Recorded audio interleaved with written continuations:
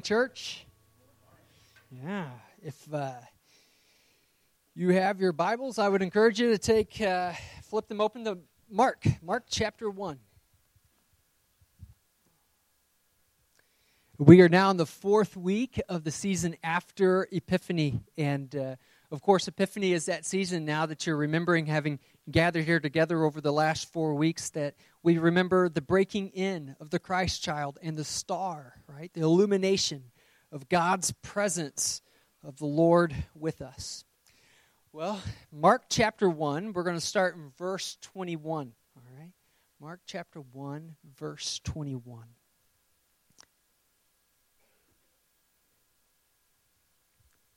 Jesus and his companions went to the town of Capernaum. When the Sabbath day came, he went to the synagogue, and there he began to teach. The people were amazed at his teaching, for he taught with real authority, quite unlike the teachers of religious law. Suddenly, a man in the synagogue who was possessed by an evil spirit cried out, "Why are you interfering with us, Jesus of Nazareth? Have you come to destroy us? I know who you are, the Holy One of God." But Jesus reprimanded him. "Be quiet. Come out of the man," he ordered. At that, the evil spirit screamed, threw the man into a convulsion, and then came out of him. Amazement, as you could imagine, gripped the audience. And they began to discuss what had happened. "What sort of new teaching is this?" they asked excitedly. "It has such authority. Even evil spirits obey his orders." The news about Jesus spread quickly throughout the entire region of Galilee. This is the word of the Lord. Indeed. First, relationship. Second, love. Then, knowledge. See, first, relationship. Second, love. Then knowledge comes authority. And finally, a word. A word spoken.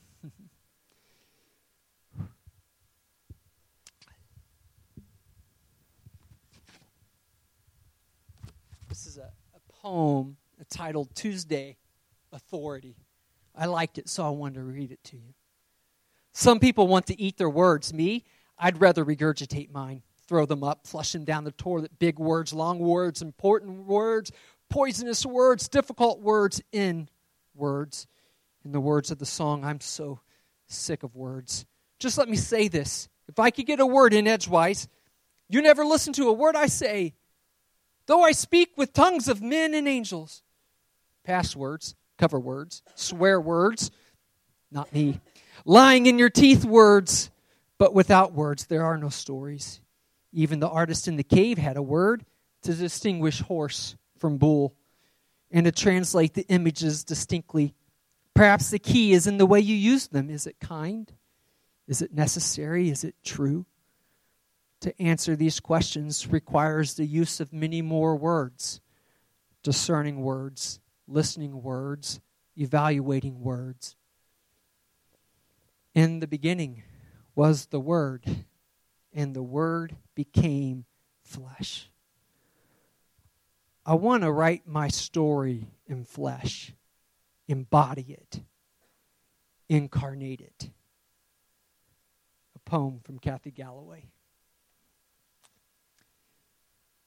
So the Word shows up and enters the scene here in Mark, and the Word says, "Be quiet, come out of the man." And people were shocked at the authority that the Word spoke.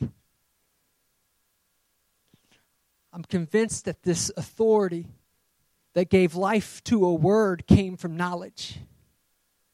A knowledge that is beyond us, a knowledge that has Genesis type of knowledge. A knowledge that is in the beginning, but it is not the only knowledge in this story. You see, in the Mark 1 passage, there was a word that came to a very sick man. There was a word that had the power and the ability to look beyond what possessed the man to see the man. There was a word spoken to the unclean spirits that looked beyond them, to the body that was possessed by the unclean spirits, the Word was able to speak directly to the man. And this Word was ripe with authority. I'm convinced, Gene, that this authority came from knowledge, a special type of knowledge, a holy knowledge, but it was not the only knowledge in this story. There's two other forms of knowledge in this story. We see the first form in the structures of the synagogue, in the religious teachers in the day, and the people like me who buzzed their head and held mics on Sunday morning. They showed up on the scene and they had knowledge. They knew. They knew with a type of archaic rigidity. They knew with a type of academia. They knew. They knew intellectually. They knew what they knew that they knew. That they know. They knew doctrine. And doctrine was literal, but doctrine was dead. They breathed this knowledge of the righteous ones. They breathed, but the breath in which they breathed had no power, had no spirit. It did not live. You ever met someone that breathed with no life? That just took up air? Of course, you're sitting by one. No, I'm just kidding. I'm kidding. These teachers, these righteous ones, they breathed with no authority, no power, no life. They were utterly destitute of majesty. I'm actually quoting words from John Calvin as he reflected on this passage. They were utterly destitute of majesty. There was no secret.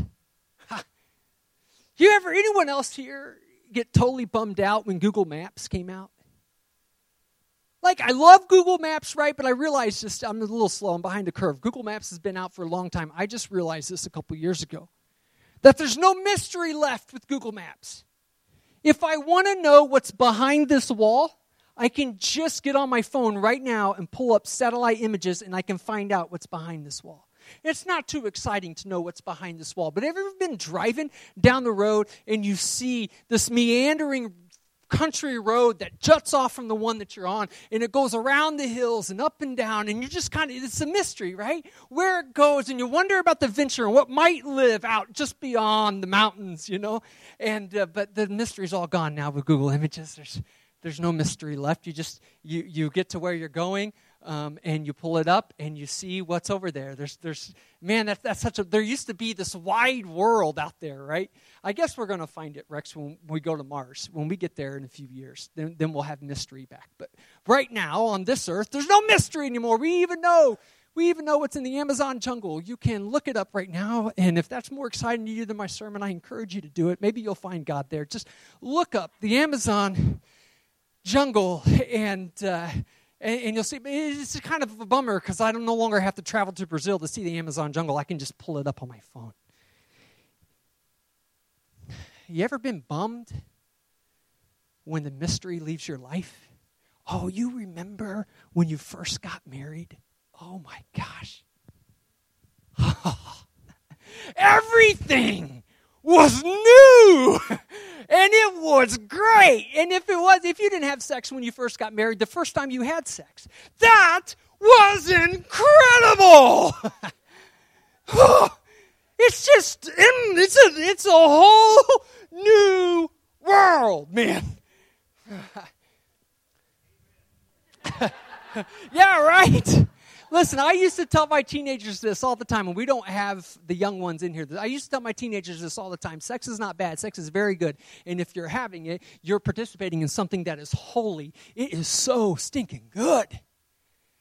And then I would go on to say that it has its proper context, but I think we all understand that. We all understand that here. Sex has its proper context, okay? Okay. Just want to make sure we all hear that this morning. I'm off the path. I'm away from the notes. Oh, boy. Girls, I'm just teasing. I'm serious, but teasing. Okay, moving on. And then we tend to rip that mystery and that beauty right out of its sacredness when it becomes embodied in forms of pornography or when we share it amongst many partners. When we participate in contexts in which it wasn't meant for. The mystery and the beauty of it. The gorgeousness that God made for the unity of human bodies kind of gets destroyed, right? And it loses its luster. And not only informed in those forms of sin, but how about married couples when you're arguing, when you're fighting? The mystery and beauty of that first week of marriage. Have you ever met someone or known yourself to lose the mystery? In this passage, the word showed up and it spoke to a context that did not have mystery, only had the knowledge of archaic intellectualism. They knew what they knew that they knew, and they didn't need mystery anymore. They didn't need the wonders of evolution anymore. They knew exactly how everything happened. And they didn't need the mystery of the far-out universes and the galaxies and the stars and the beautiful God that spoke them all to being. See, these archaic, intellectual, almost stones stood before Jesus. They knew what they knew. But their knowledge did not come from relationship. The type of relationship that lives and dances with the lover.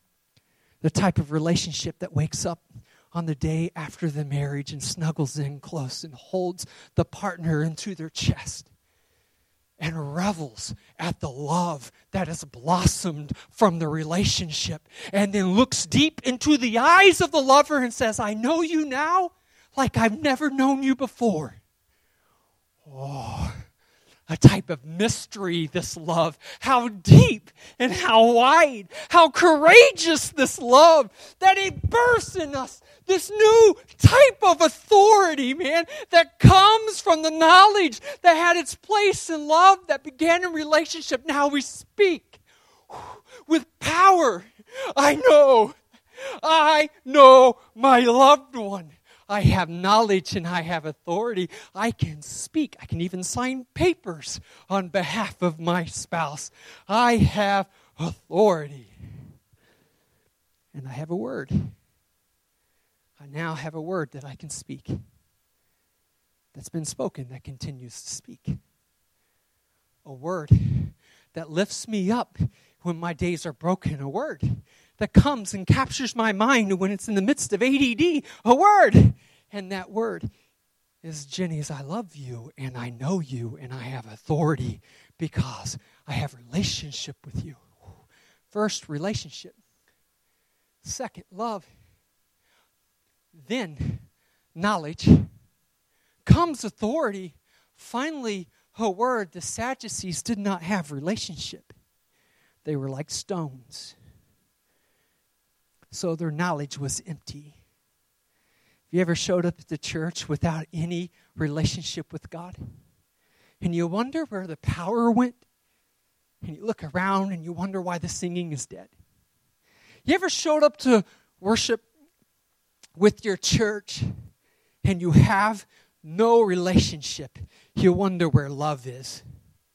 And you look at the person sitting to your left and the person sitting to your right, and all you can think about is the bad, nasty things you're thinking about.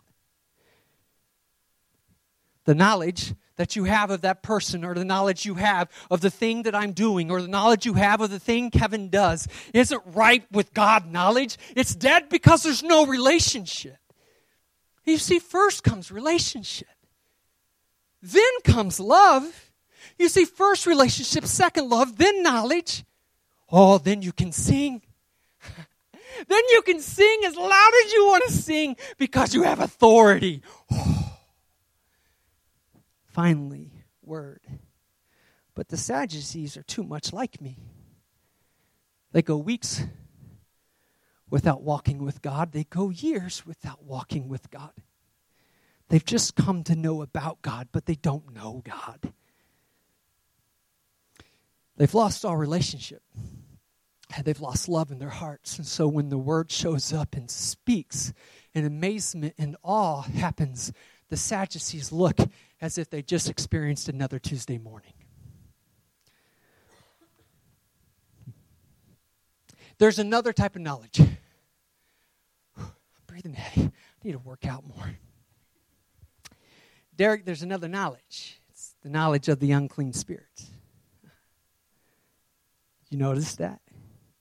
The unclean spirits actually knew who Jesus was. The Sadducees didn't even know who he was. That's a whole other point that I won't even get to, okay? I'll just stick to this one, that the unclean spirits cried out from the man, "We know you." St. Augustine calls this a sort of faith.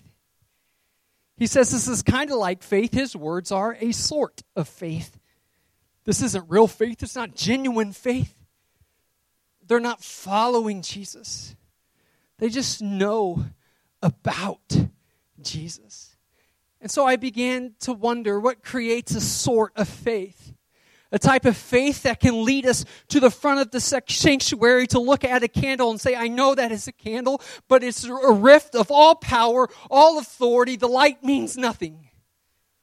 I wondered about that. How in the world can I live my daily life with the Word that speaks and casts out demons, yet I do not experience mystery, wonder, or awe? I'm just sitting in the basement with my Bible.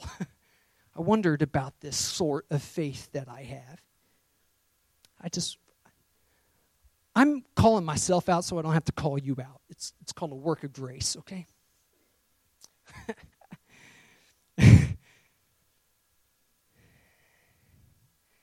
A sort of faith lacks relationship. It depends only on intellectual knowledge. And finally, it's without charity. A sort of faith is a faith without love. That can hold your Bible, but not experience the reality of the Word. Why is that? Have you ever wondered why all your prayers are about you? Have you become frustrated with the absence of the presence of God? And that is real, man. And that is okay, friend. That's okay. You're not weird. You just join your pastor. We'll doubt together. Are you a doubter? Me too. Let's doubt together. Have you ever wondered where that power went? The power of the hour that you first believed, that power. Do you remember that time? It was almost as good as the time you first got married. That time when you met God. And perhaps your time, I know I'm looking at some, perhaps your time came in an actual, I want to back up. Maybe your time came in one of those older times where a pastor that talked like me, that spit a lot and got sweaty. I know I'm old. I know I don't fit the mold of a normal 35-year-old. I get that. And you found your way down to the altar and you prayed and you found God. Do you remember that time? Oh, man.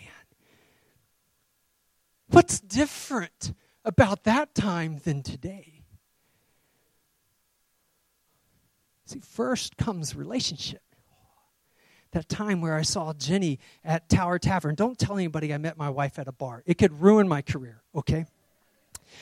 That time that I met Jenny at Tower Tavern and she thought I was really good at pool. And so she asked me to play pool. I told her I was a pool shark. The kind of like I stuck my chest out a little bit and she goes, "Are you good at pool?" And I said, "Yeah." And I went. I played pool and I'm awful at pool. But we talked. Miriam, we talked for 3 hours. We talked. First, relationship. Oh man, we talked so much. We talked for so long. And I didn't know what happened to me. But whomever I was talking to was different. And it's like I was intoxicated. Not for the reasons you think I was intoxicated. Not that. I was intoxicated by the beginnings of love. And I dare not call it love. We called it like. We would text each other and we would say, ooh, I like you so much. I like you very much. There's something dangerous about love. But see, first, relationship. Second, love. And love began on the night I had my relationship with Jenny. I got to tell you the story now. I didn't plan to tell you this. I got to tell you now. So we talked for 3 hours. I didn't know what to do. I'm super naive and just an Indiana kid. I don't know how to pick up girls. And I knew, without shadow of doubt, I knew that whatever girl I was going to marry, I would never meet that girl at a bar. That's just not Nazarene.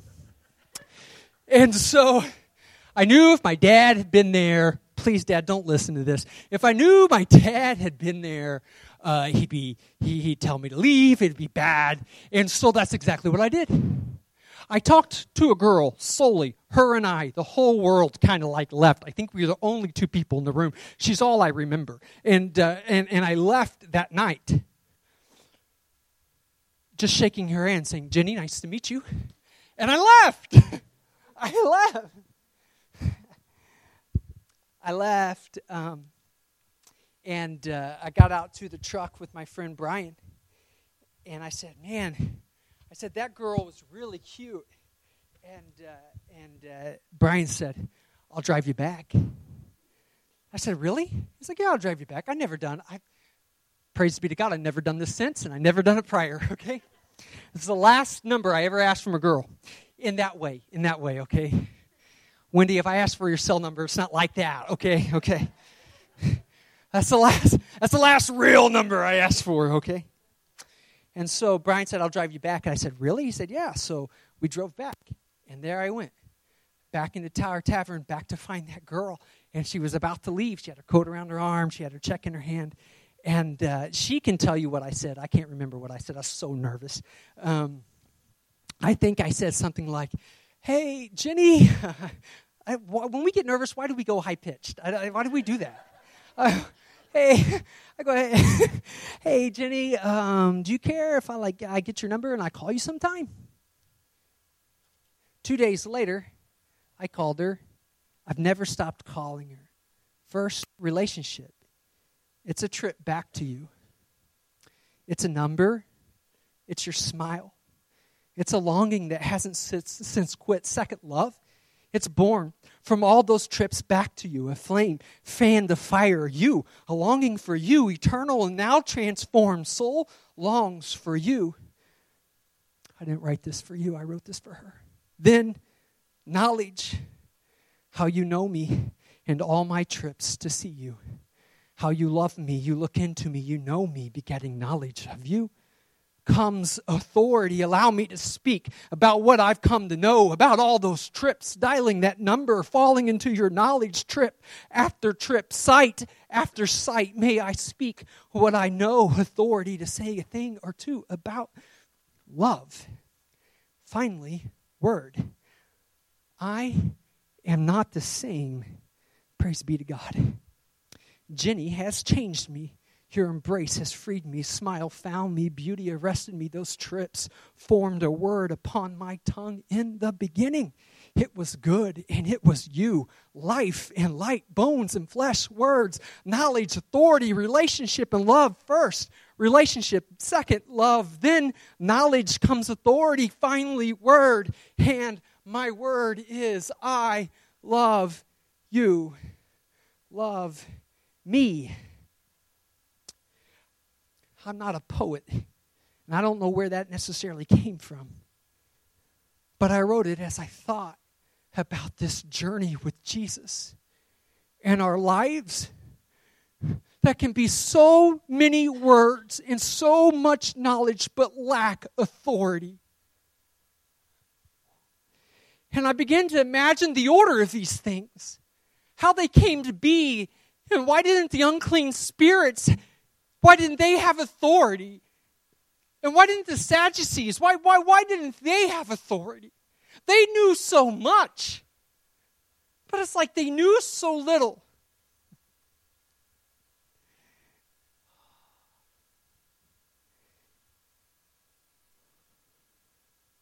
If you'd walk this passage back with me, what you would find is a word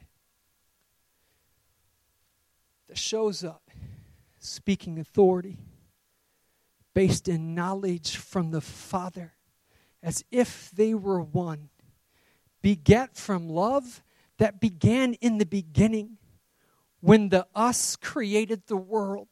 If you read Genesis chapter 1, you'll see that it's in plural language. Who is the us?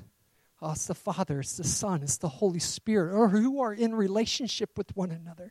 And they danced with one another. They embraced one another. And in the relationship and in their friendship, when you have relationship, it's just natural to give life to something else, right? You either give life to Bridget, who we'll dedicate next week, or you give life to something else, some new adventure, some new place, some new work. You can't help, even if you're barren, you can't help but give life. It's of God. You just give life. When you're in love, life comes from you. And see, when this word shows up, it comes from a relationship that first happened in the beginning, a relationship between the Father, the Son, and the Holy Spirit. And so much love, they couldn't contain it. And so in the love with one another, out comes creation and life and love. A fourth thing, a whole new world. And the Father, the Son, and Holy Spirit throw themselves into this love relationship, giving it knowledge. So you'll never be fulfilled until your knowledge goes back to the beginning. You'll never have power. You'll never have authority. You'll always spend your days longing for what's next, or more like what we do now. You'll always spend your days with your thumb going up, trying to find something that makes meaning out of your life. Don't you know you won't find power there? You'll look for it, and it will disguise itself as authority. And you might think that that person has authority, or that thing, or that entity, or that organization. But at the base of it, it will just be an empty structure. To have any type of authority, you got to go back to your first knowledge. That love that created you out of an excess of relationship. That love that desires you to walk in the cool of the garden with him, with them, with her.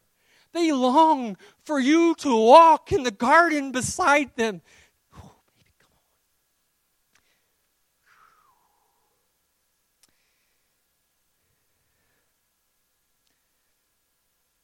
I'll close with this.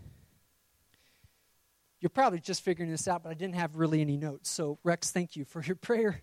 I needed it. I just had a poem that I wrote that I just knew I needed to share it, and that's all I had. And I think that's okay. I hope you're okay with that. If you're not okay with it, come back next week. I'll do better, okay? I know you're not here for me, and I'm not here for me. This is where all this comes from. If all I give you is the knowledge and authority that comes from me, oh my goodness. I'm so sorry on the days that has happened.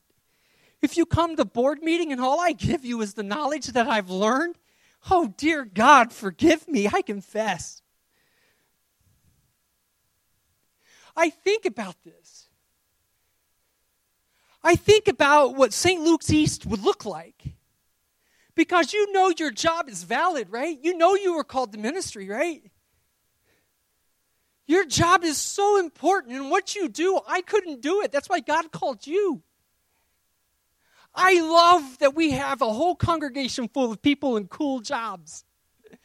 You're doing the real work, man. That's it. This fake work, man. This is you. This real work. What you do is real. And could you imagine walking into your place of employment, whether that I always pick on the bank. Why do I always pick on the bank? Whether that be the bank, or be that St. Luke's East, or be that Beacon Contracting, or perhaps that's the Foundry Publishing, or wherever it is that you may find yourself at work, could you imagine speaking up with a word that's drenched in amazement and awe? Perhaps it's a word like Matt Kramer told me about today, who says the way that I deal, and he would be so embarrassed that I was mentioning him, but don't tell him. He's sitting right out there. Don't tell him. Okay. Matt told me that his coworkers often ask him where he learns to talk with such graciousness. If you don't know Matt, he's a manager at a restaurant. If you've never worked at a restaurant, it's almost impossible to have grace working at a restaurant. But his coworkers is beginning to know that the words that Matt used are giving life. They give life to his employees. They give life to the customers. They're giving life to Matt. Now, is Matt telling the full truth? Of course not. Don't tell him that. He's human. He's just like me. There's days where his words aren't the words that he knows he should use. But praise be to God that Matt is learning new language, right? He doesn't have to be perfect. He just has relationship, right? And this relationship is budding a love within Matt that gives birth to knowledge, that gives him authority to talk to his employees with a word drenched with grace. And in our world, grace is an amazing, awe-struck miracle. When a Democrat can go to church with a Republican, we are a miracle. Right? Let's not go big. Let's start small. Celebrate the small things. Right? Expectations down a little bit. Our life will be better. Okay? These things are works, right? The small things. You don't have to be perfect. It's just the small things that, like the fact in 2011 you had 4 affairs, but somehow you are all still here. You realize that's a miracle. And there's only one way that can happen. It's with people that have an actual relationship that dances in love, that gives birth to real knowledge, that comes authority and a word. And so what I imagine 70 of us waking up tomorrow morning and walking into the world with a word.